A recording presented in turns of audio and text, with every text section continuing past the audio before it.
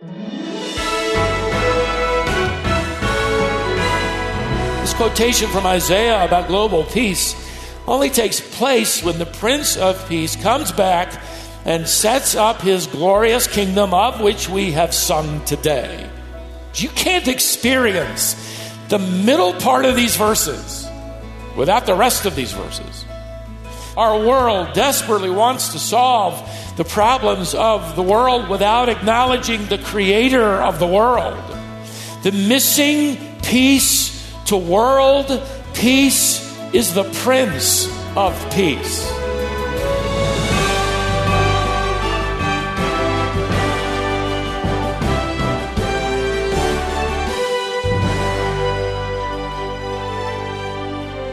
Peace is not only a desire during the Christmas season, but it's the longing of the world throughout the year.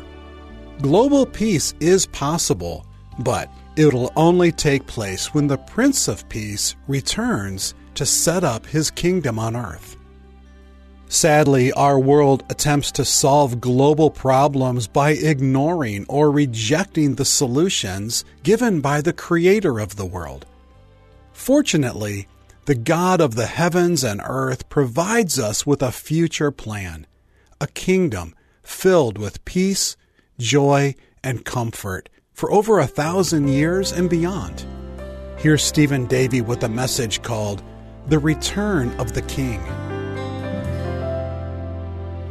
We have, as a church family, been addressing numerous prophecies related to the nature of this king.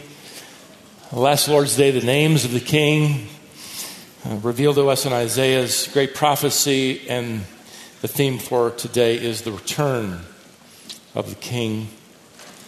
In the year 2020, the United Nations will, in fact, it has already begun announcing 17 sweeping goals, which they believe can be achieved in the next 10 years. By 2030, among them include goals like their number one goal, the ending of poverty. Their second goal, the ending of world hunger.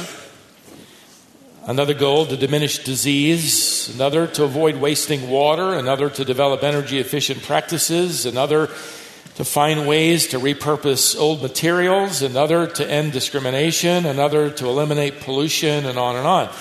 I thought it was interesting as I read these 17 goals recently, the final two goals, which sort of sum it all up, were number 16, to build a world of peace and justice, and the final goal, to build partnerships between the governments of the world. Now, these are admirable goals, many of them. Let's all work together to build a better society, a better world, a safer, cleaner, healthier, more efficient, better educated, more prosperous world. What is it in the heart of mankind that is that optimistic that these goals would ever be achieved? And what's the missing piece, really, to making it happen? Well, the United Nations is actually geographically very close to the Discovery. Just across the street from the United Nations building, literally, is a plaza. It's a quarter of an acre. It's called the United Nations Plaza. The primary feature in that park or plaza is this towering monument. It's a granite wall built and dedicated in 1948. And carved into that granite wall is a prophecy. Believe it or not, it happens to be a quotation from the prophet Isaiah. The inscription reads this: "They shall beat their swords into plowshares and their spears into pruning hooks. Nation shall not lift up sword against nation, neither shall they learn war anymore." It's a great quotation, isn't it? It's from Isaiah chapter 2 and verse 4. About 30 years after this wall was built, around the 1970s, mid-1970s, Isaiah's name was included, etched into the bottom right. You can barely make it out in this picture there at the bottom. They mentioned his name. They didn't give the reference. Maybe they were afraid people would look it up. But if you do look it up, you'll notice they actually cut the verse in half. They left out the missing piece. They left off the fact that this will actually come true one day when the Lord returns to reign upon the earth in his coming kingdom. Following the tribulation, as Israel is gathered and brought to repentance, the end of the tribulation period, he descends and with us sets up his kingdom to rule and reign. Let me read you this inscription from Isaiah chapter 2 in its fuller context. If you go back a verse and then scoot ahead a verse. It reads this, and I've edited it a little bit, but here you go. Come, let us go up to the house of the God of Jacob, that he may teach us his ways, that we may walk in his paths.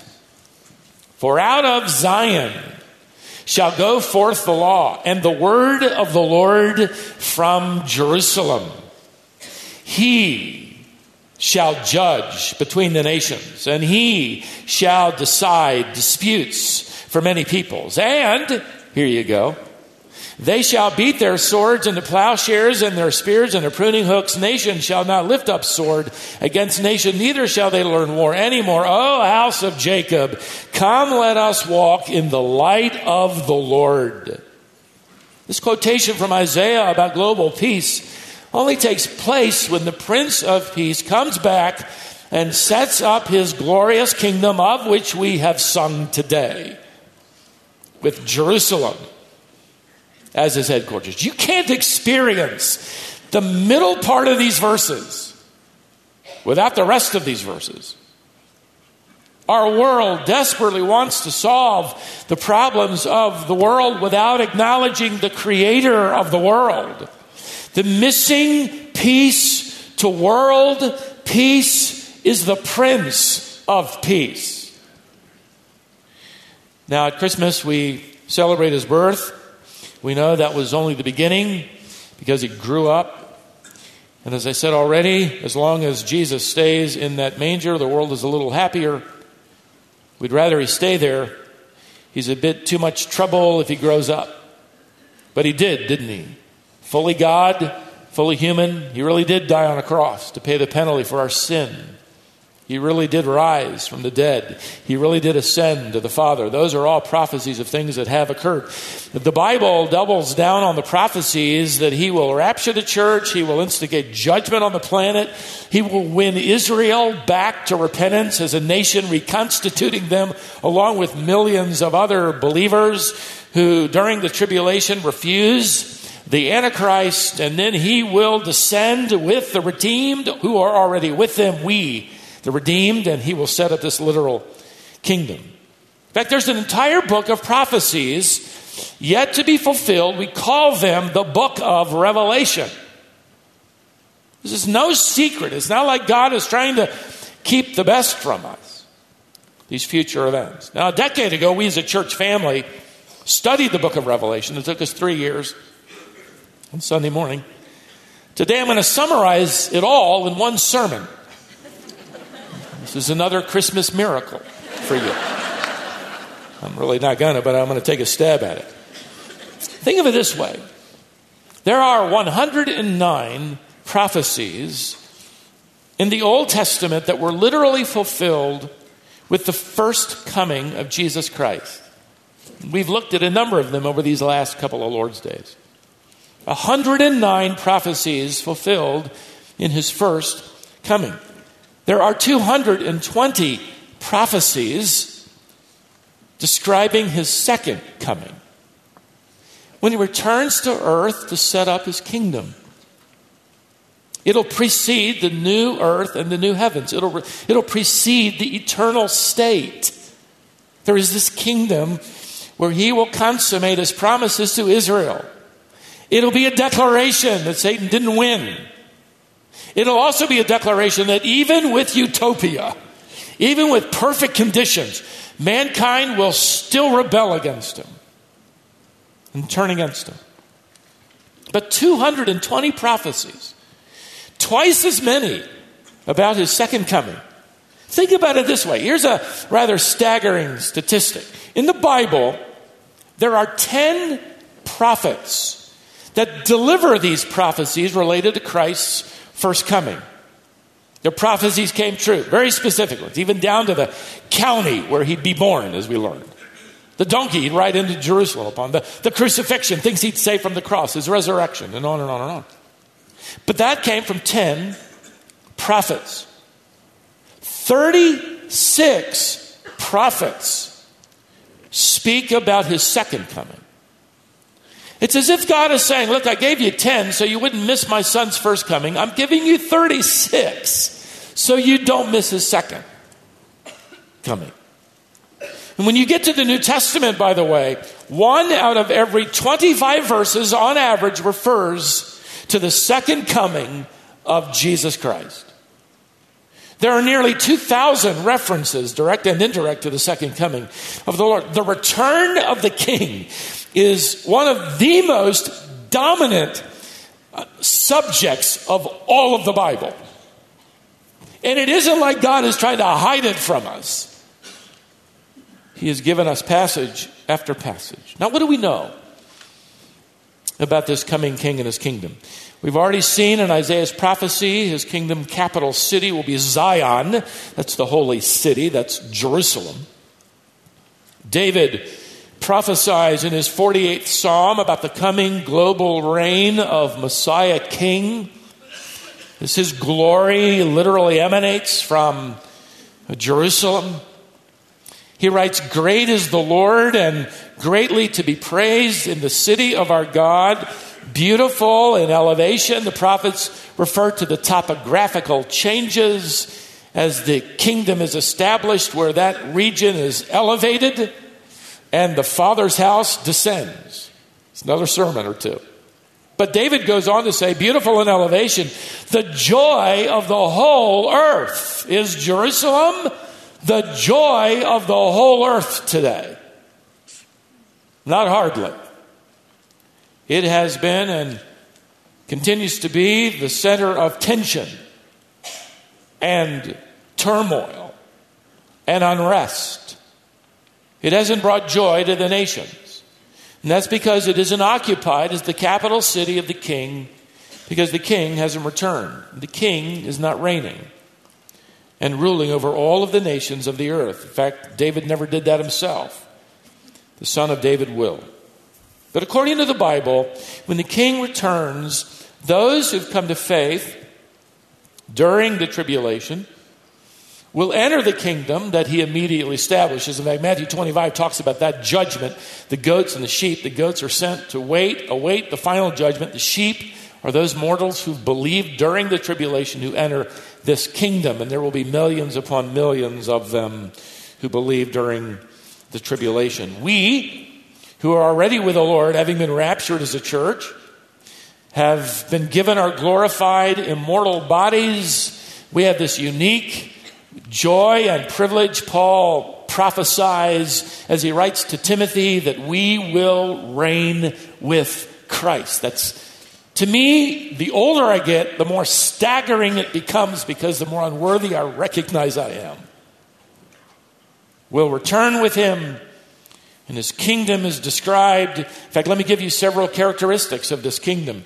It'll be described as a kingdom of peace and prosperity, national and personal peace at last. Ezekiel 28, Isaiah chapter 2, which we've already looked at. There will be no need for a united nations, because Jesus will unite the nations. Now, nations have dedicated historically billions upon billions of dollars and manpower to design and prepare weapons of war. That'll no longer be any kind of expenditure in any national budget. In the kingdom, no nation will have a defense budget, if you can imagine that. The nations will be under the control of the one who rules with a rod of iron, the Messiah King. Economic prosperity, then, can you imagine the reallocation of those budgets in those kingdoms, those nations under the rule of Christ? World poverty will be done away. World hunger will become a thing of the past. It'll be a time of great peace and prosperity. Secondly, it'll be a kingdom of glory. The glory of God will literally be revealed, and it will shine emanating from the throne of Christ upon that top tier in that Father's house of 12 levels, described for us by John. Isaiah chapter 24 and chapter 60 refer to the glorious kingdom. Zephaniah 3 refers to the kingdom of comfort. The king will minister to every need. The prophets talk about the fullness of comfort in this kingdom. It'll be a kingdom, furthermore, of justice. Jeremiah 23, he's not talking about heaven.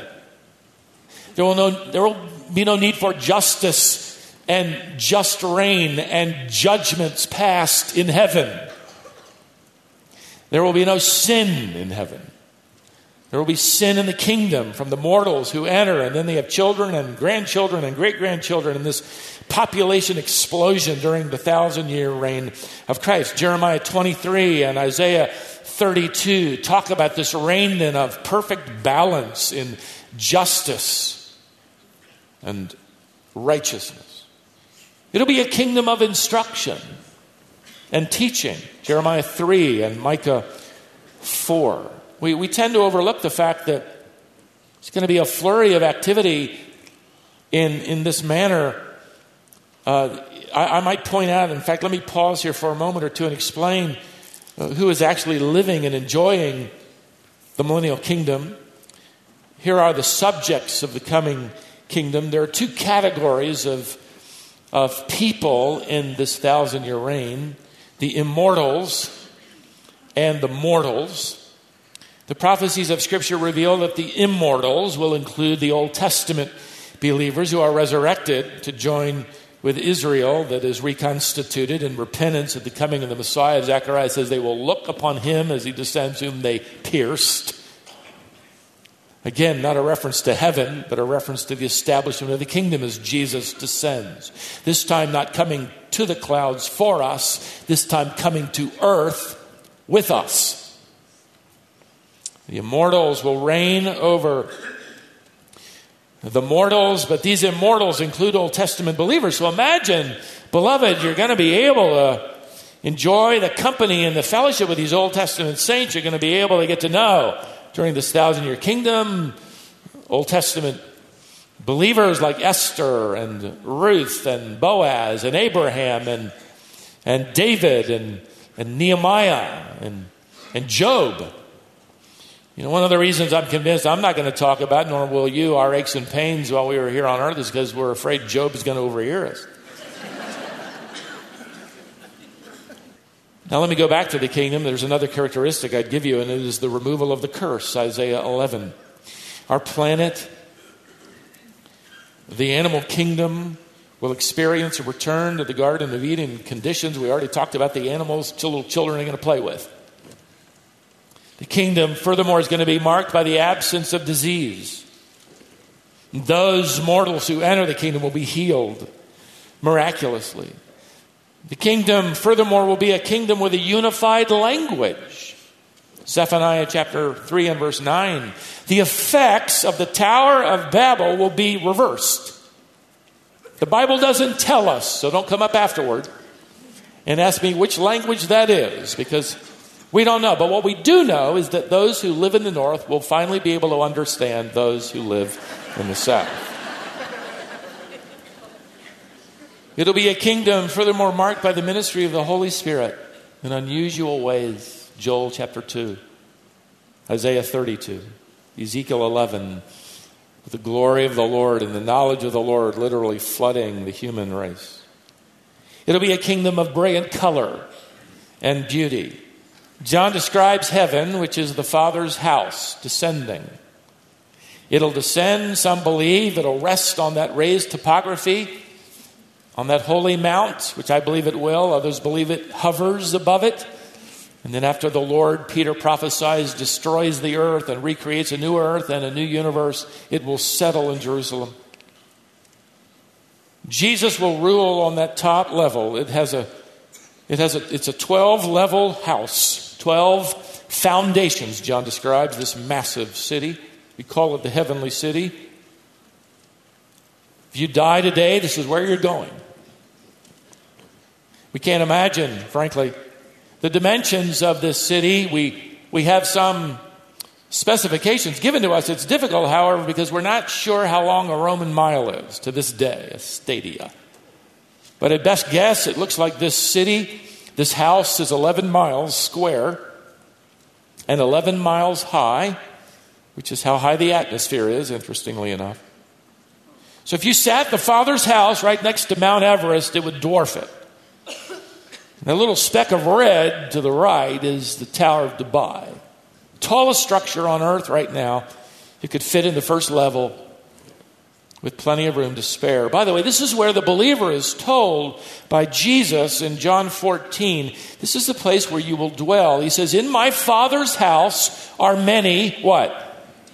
Well, mansions. We all quote the King James Version, and so we kind of think of, I got a big one waiting for me and one down the street, and maybe mine's going to be a shack. I'm afraid of that one. Well, that word mansions is a little unfortunate. Means rooms, dwelling places. You could literally translate it estates. In the Father's house are many estates. You have an estate, a dwelling place that Jesus has designed for you. During the millennial kingdom, this will be your home. It will also serve as the capitol building of the kingdom. It's described as an incredibly beautiful, opulent place. Its doors are pearls, sliced in half. Its streets are gold. It's lavishly decorated with gemstones. An artist shows one level of the Father's house resting in Jerusalem during the millennial kingdom. Gives you a little perspective of this house. It's a big house. It's a big house. The foundation stones in the city are described by John. Some translated as decorations upon the foundation stones. Others take it as these are the foundation stones, which would make them the size of train cars. I would throw my hat in on that translation. So if you can imagine these massive gemstones, you have the red-tinted jasper, you have the deep blue sapphire, you have the dazzling emerald, you have the teal blue beryl, the golden green topaz, John gives us, the pale violet jacinth, the rich purple amethyst, and more. I mean, this is what we buy in little bitty chips at Christmas time. Why? Because we want to be in debt? No. Because we want to express our love for our beloved. And you are worthy of this gem. And I wish I could get you one that's bigger. This is what God is expressing. I'm going to lavish upon you whom I love gems like you can't imagine. Imagine the brilliant light of God's glory reflecting and refracting on these gemstones and these golden streets. It'll be like living in a rainbow of unbelievable, breathtaking color. Let me give you one more characteristic of the kingdom. When the king returns, it'll be a kingdom marked by one particular word that's repeated by several prophets, a distinguishing mark. It is, in a word, a kingdom of joy. Isaiah writes of this coming kingdom, which will, among other things, transform the land of Israel. But here's God's promise. This hasn't happened yet. It's going to. The Lord will comfort Zion, comfort all her mounds of ruins. He says, I'll transform her dead ground into the Garden of Eden, her moonscape into the garden of God, a place filled with joy and gladness, thankful voices, and melodic songs. We're not even in heaven yet, but this kingdom is so glorious. For those of us who are secure and reigning with Him, this word keeps coming up. It is a kingdom of joy.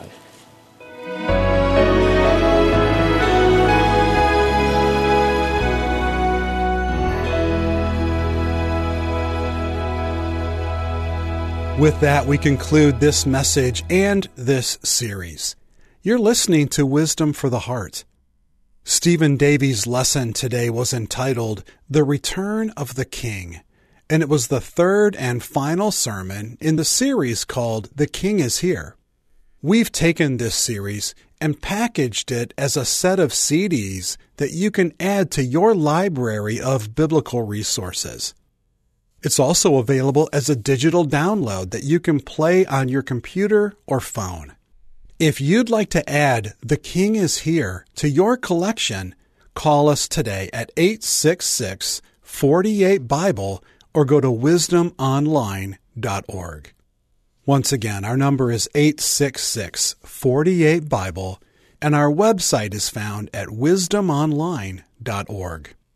We're getting close to Christmas and then a new year. It's a time when people often think about their future and make plans. Here's something for you to consider in 2024. One of Stephen's passions is training and equipping men and women for service to God. That's why he founded and serves as the president of Shepherd's Theological Seminary. Graduates of Shepherd Seminary are serving God in their churches and communities all over the world. Many men have earned their degrees from the school and have gone out to plant churches. There may be a church near you that's pastored by an STS graduate. If you or someone you know is interested in graduate-level theological training, I encourage you to consider STS. We have many people who just take a class or two. They want to have a better understanding of the Bible and theology.